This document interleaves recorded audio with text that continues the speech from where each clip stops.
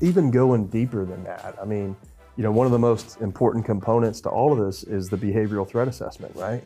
I've told people this 100 times, and I'll continue to say it. The foundation of every security plan, it doesn't matter if it's protecting the President of the United States or if it's protecting America's kids. Those that want to attack us are always signaling some type of behavior that leads us to believe that they want to do us harm.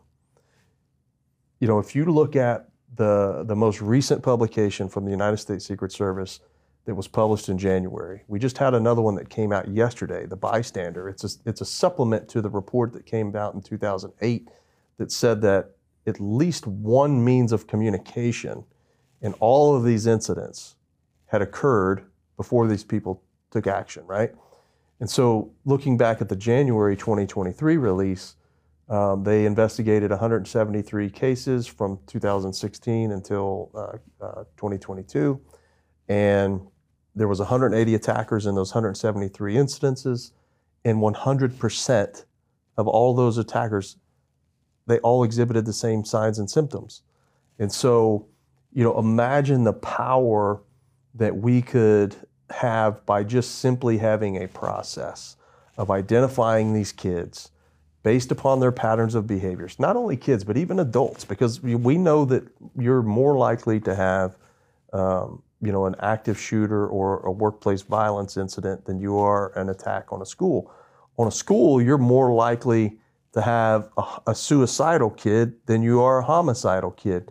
And so you talk about, are we ever measured? I can tell you at Texas City, we had a pretty good process, and we knew which kids were the ones that we needed to watch, not punitively, but from, just a general overview and curiosity of, they're exhibiting signs and symptoms of pre-attack behavior, whether it be themselves or on someone else.